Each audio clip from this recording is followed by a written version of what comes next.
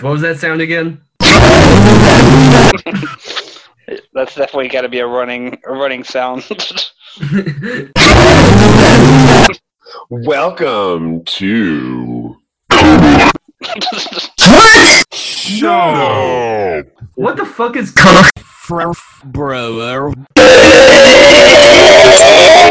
The best podcast is the one you're listening to right now. This is true. Yes. This is true. It's very true. Yes. But- Welcome everyone. I will give the real greeting. Welcome to the best podcast on the internet.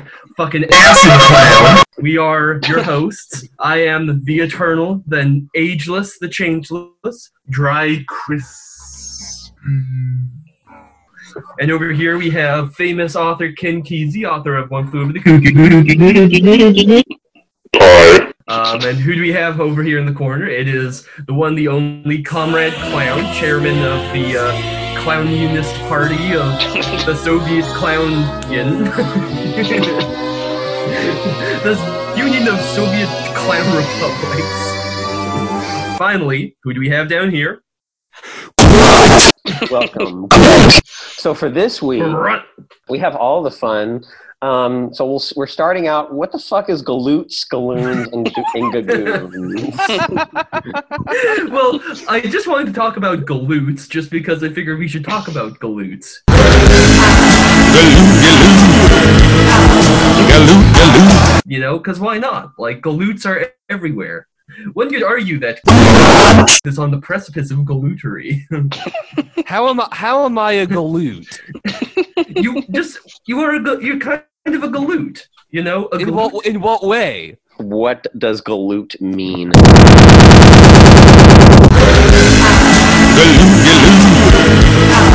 Galoot.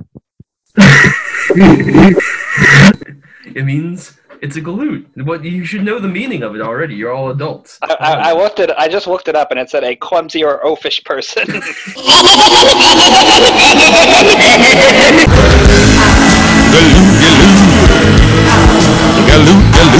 I would not describe myself as being oafish. See, I would describe you as being oafish, but then Comrade Clown as being clumsy. Between you and Comrade Clown, you're each half a galoot. You're a galoo and he's an oot. I'll settle for being a galoot. Grunt the galoo. Grunt the galoo. That just makes me think of, and this can be a good segue into our next topic, but that just makes me think of the comic Gru the Wanderer. So here's the other thing. We need to also talk about Gagoo.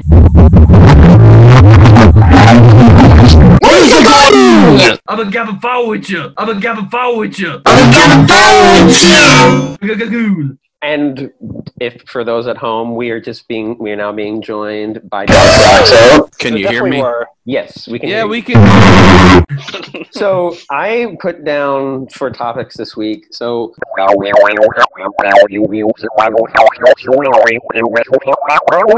watched this film from 1982 called Cat People. I've been putting out fire.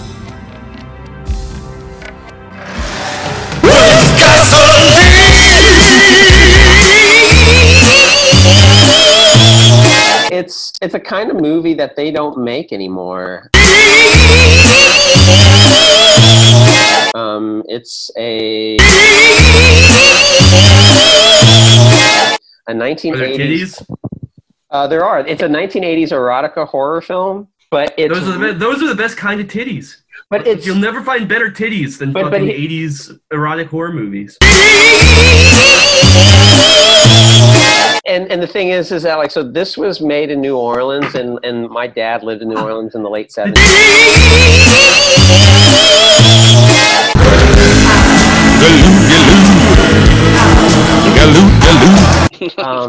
And I asked my dad. Made in New Orleans. Who dare say to go beat them saints? Afro Dad. But yeah, so my dad lived in New Orleans.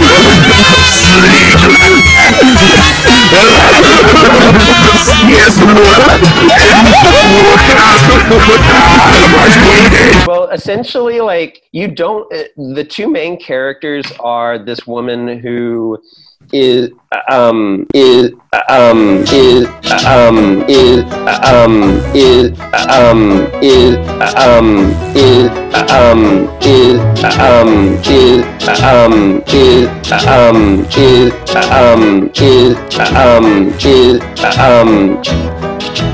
is trying to find her people, and you don't really know what she means, and then I'm just looking for my people. I'm just looking for my people. And then Malcolm McDowell, who is her brother her brother and cat person shit. And basically, like, they're trying to find other members of their species, and it also turns out that you find out later that they are a species that is incestuous. And she comes across, what the fuck is this guy? Like, I can't remember this actor's name, but he was a character actor all over the place in the 80s. John John Hurd. John Hurd. John Hurd. You must be heard. John Hurd. You must be understood. And you must be pleasing. He falls in love with her, and basically, like, there's a whole aspect to it. Like, if one of the cat people gets fucked by a human, then they stay a cat person forever or something. And so essentially, like, the movie ends with her with the main character trying to become a cat person forever. Catman has let me down again. Why? Why do I keep relying on him? And it requires her to be tied to a bed and get fucked by John Hurd. And it's just the most fucking 80s, like, soft core porn shit that you can imagine. But now this is getting into furry shit, and I don't want to touch it. Like, Oh, I'm glad I'm not a little kitty cat no more.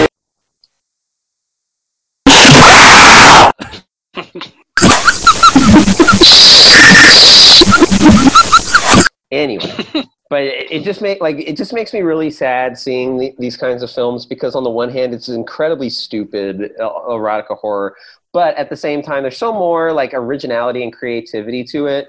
And, like, moving into our next segment of Marvelization and why it sucks, and just the reality of how everything has turned into a giant fucking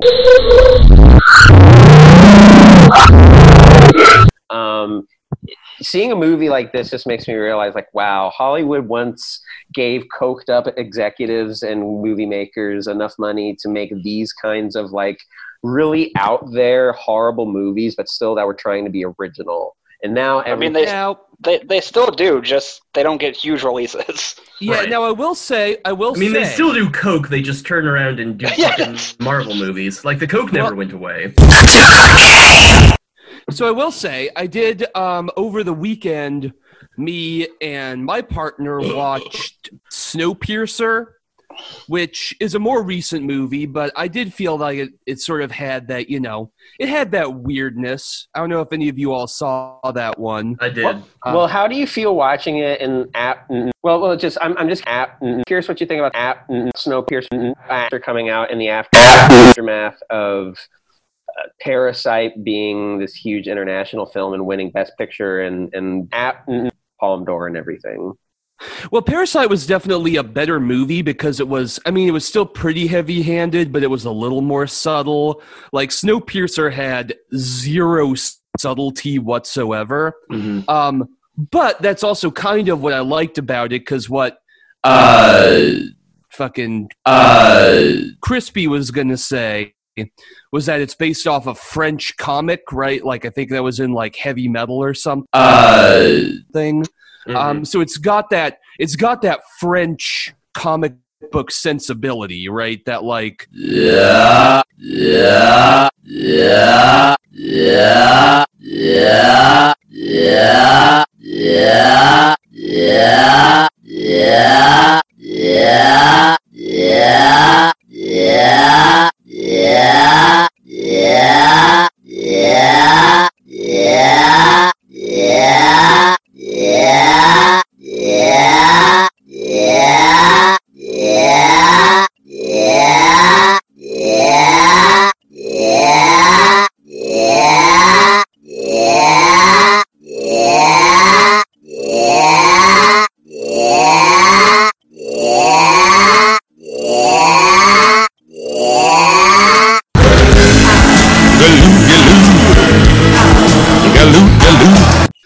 fucking Mobius, Inky Bella kind of thing going on.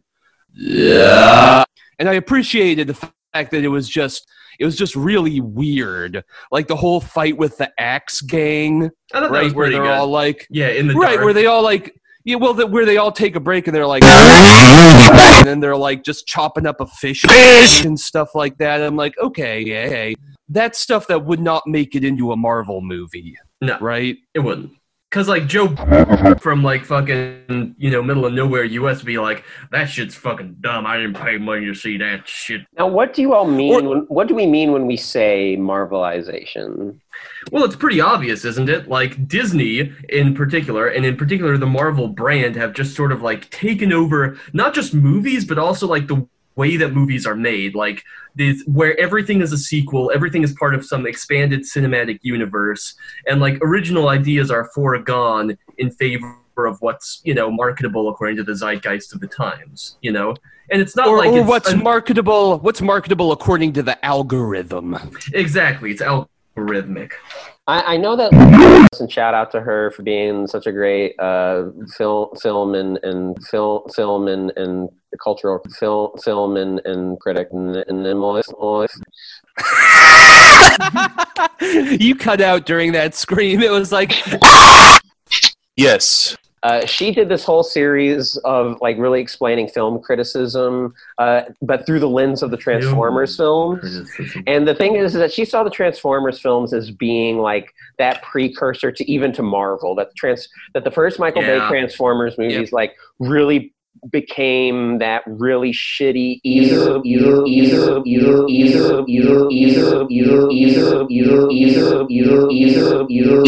easily marketable film that is just so. The thing is, they've always been dumb, shitty, easily marketable films. Just the difference now is that the entire world is connected, so they have to be marketable to everyone. But the thing we're talking about here is like the hyper-franchisation of such movies. Like, it's like action movies have always been, like, big budget movies have always been a dime a dozen, but at the same time, it's like they haven't been like franchised to death in the way that they are now. I mean, how many Rambo movies were there? There were 5, but that was spread over the course of 20 years.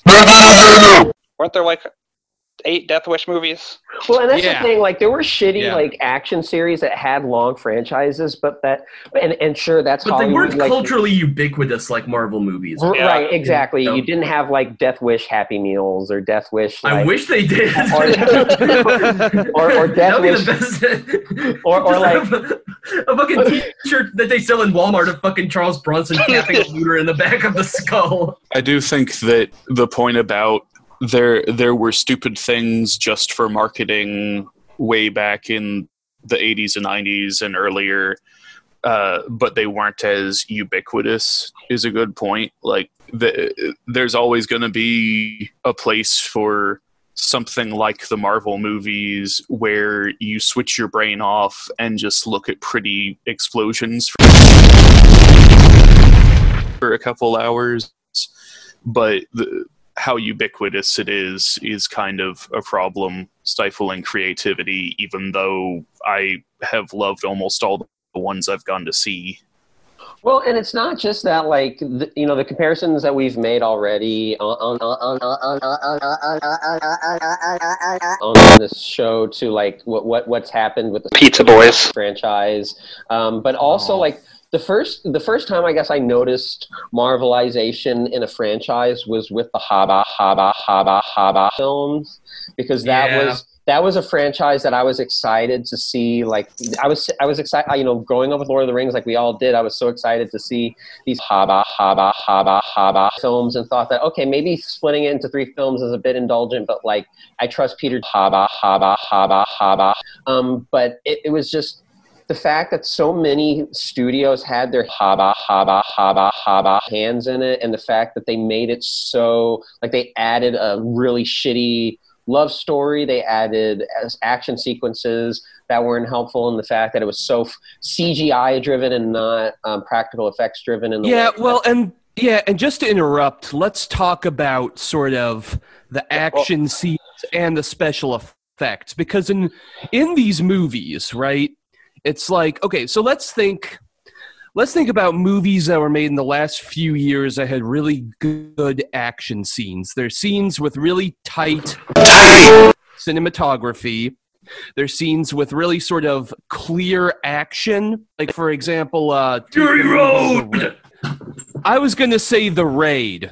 Oh, dude, that movie fucking slaps. Oh, The Raid is so good. The Raid. But it's like, it's, you know, it's two, like, or, you know, like a small group of people fighting in a hallway, and you can see what they're doing, and you can, you know, it's clear sort of what's going on, and there's not, you know, there's fighting happening, but it's not a million things happening at the same time. Yeah. I mean, and Marvel did that well itself with that first season of Daredevil was like that, and then they got worse. But they had that very clear. So I remember I saw the first 2 seasons of the Daredevil show, and I didn't really like the first one, and I liked the second one a little more, and then I didn't really bother with it after that. But the Marvel show, so I will say, the Marvel like Netflix show that I did enjoy was Luke Cage, because there wasn't, even in that one, there wasn't a lot of action, right? That was more of just straight up like sort of a blaxploitation style like crime thing. His whole thing is his skin's invulnerable, so he doesn't have to fight anyone. He can just pick them up and toss them into a wall, and that's it. Like that's the one I kind of like. I didn't see much of this, but what I did see, I did like was Punisher. Yeah, I like the Punisher. Yeah, I think he's cool. Yeah, you know? Yeah, but he's a fucking fascist. He's a fucking boogaloo boy. Just such a horrible character, just going around like fucking people up, like with this horrible subject. That's why the Death Wish movies are great. People who think the Punisher is supposed to be like the good guy, right? There's a problem. It's like two circles. It's like the Punisher itself rules. People who like the Punisher and think it's a template for society are fucking idiots. Like people who have the Punisher skull on their vehicle, like. That's not a good police car. I saw one of those today. Mm-hmm. Not a police car, just Punisher skull on an SUV. On a big pickup truck that's way too clean. Brand new Chevy with a lift kit, for instance. So, in summary, fuck. But I was gonna say, go back to when you were talking about the haba. I think that could also really be blamed on that last Harry Potter movie that they decided to make too, because after that, I feel like so many more things were like, oh wait, we can just split this into 2 movies when it should be 1. Yeah. Like that was like Twilight and like a bunch of other stuff after Harry Potter did that. They were like, let's just start cutting these movies up. There are some book adaptations that I think really should either be split up like that or should be ridiculously long in order to fit all of the content they need to. But yeah, the haba was not it. No. Well, and the other thing that the haba did that like really solidified the notion of Marvelization to me was this callback, like not like the fact that it was like referencing its own franchise and clearly calling back to the Lord of the Rings films. I mean, like the Riddles in the Dark with Smeagol like was fine, and like bringing back Andy Serkis as Gollum, but it was more bringing back Legolas, bringing back Cate Blanchett, bringing back Saruman and Christopher Lee. I mean, I love Cate Blanchett and Christopher Lee, but like bringing these unneeded cameos that were clearly just meant to be like, oh, remember this franchise that you loved, and like this is a part of it. This is officially branded content that's a part of it. And that just fan service. Yeah, fan service. Exactly. And that's all it is. It's just fucking fan service. Well, and that's just been like, you know, thinking of, you know, how we've talked way too much and just chat all over the Star Wars sequel trilogy. But it's just like, you know, just thinking about bringing back the original cast exactly for that, just for fan service, and just making it more. Yeah, it's all about the entire industry of nostalgia and trying to sustain Hollywood through a combination of nostalgia and just universe expansion for the sake of universe expansion. It's just it's heartbreaking because you're right. Like you're right, Grut, in that they, you know, these independent films and original films still do get made, but it's something like they don't dominate the cinemas, and they don't dominate like Parasite. It's why Parasite was such an anomaly for like being so acclaimed, getting so much awareness from the public, and being such an original idea, and it wasn't a fucking piece of shit franchise. The only exception to that I can think of would be like the A24 stable, you know, like Hereditary, Midsummer, or even like the shit like, I don't know, The Lobster or something like that. Yeah, but most of those movies are shit. Like, most of those movies are boring and stupid. And people like them to say that they liked them. You know, movie theaters are like, you gotta do something to help us, man. You gotta give us a reason for people to go to the movie theater. And studios are like, all right, because they've usually invested in like movie theater chains to an extent, you know. So, but it's pretty clear to see that they're probably going to jump ship and just go straight to streaming, especially with the coronavirus thing, pretty much proving that you can have bona fide hits just through streaming. Maybe the coronavirus will signal the end of the Marvelization craze. I don't know. One can only hope. Well, the thing is, though, with the Marvel movies is, you know, you just need to get a few actors together and then you fucking green screen everything else. And it looks like dog shit because they don't shoot on real sets. They don't shoot in any real locations. It's just a fucking green tarp and then a bunch of CGI bullshit. But it looks like a video. It just looks like a video game, and not even a good video game. It looks like a video game from like 10 years. I never saw Avengers Endgame or whatever, but I've seen clips of like that final battle where they're all coming through the portals and shit like that. And I mean, again, there's the thing I was talking about with like, it's, you know, just a million things happening a second. That's annoying. The CGI looks stupid, but also just the color palette looks horrible. Yeah. It's just fucking like, it looks like, it's like watching fucking pouring chunky gravy on dry biscuits. It just looks beige and awful. It looks like High Noon at Gravy Robbers. They were literally in like a crater after a bunch of shit, so it's gonna look brown. Make it a colorful crater. Yeah. It's a fucking superhero movie. You've got people who can fly and shoot lightning and shit like that. Like, it can be a rainbow crater. I do not think that this is Marvel's fault, actually, because I do think that the Nolan Batman films really set up like Marvel definitely has Marvel definitely has like a more like playful tone and more kid-friendly tone because it does want to have a larger range for selling their product, but like the Nolan meals. But the Nolan films really did like the super serious superhero, like even Marvel has to indulge with that at like whether it's Captain America Civil War or even like these Avengers films. Like you can definitely see the emotional intensity that came out of the Nolan Batman films, sort of channeled in only like Disney-fied. But really, it's the Disneyfication which is the biggest problem here. It's the fact that it has to be like sanitized and family friendly, which then robs it of any emotional gravitas. Because you know that everyone's just going to come. I think being family friendly and having emotional depth are not mutually exclusive. Yeah, this is true. Yeah, Pixar movies usually you're able to get around that. Yeah, that's true. I mean, I just recently watched the She-Ra cartoon on Netflix, which is definitely a cartoon for like pizza boys and stuff. But like, it's very good. There's a lot of depth and a lot of stuff at the end exploring like redemption and can you even fully redeem yourself and all that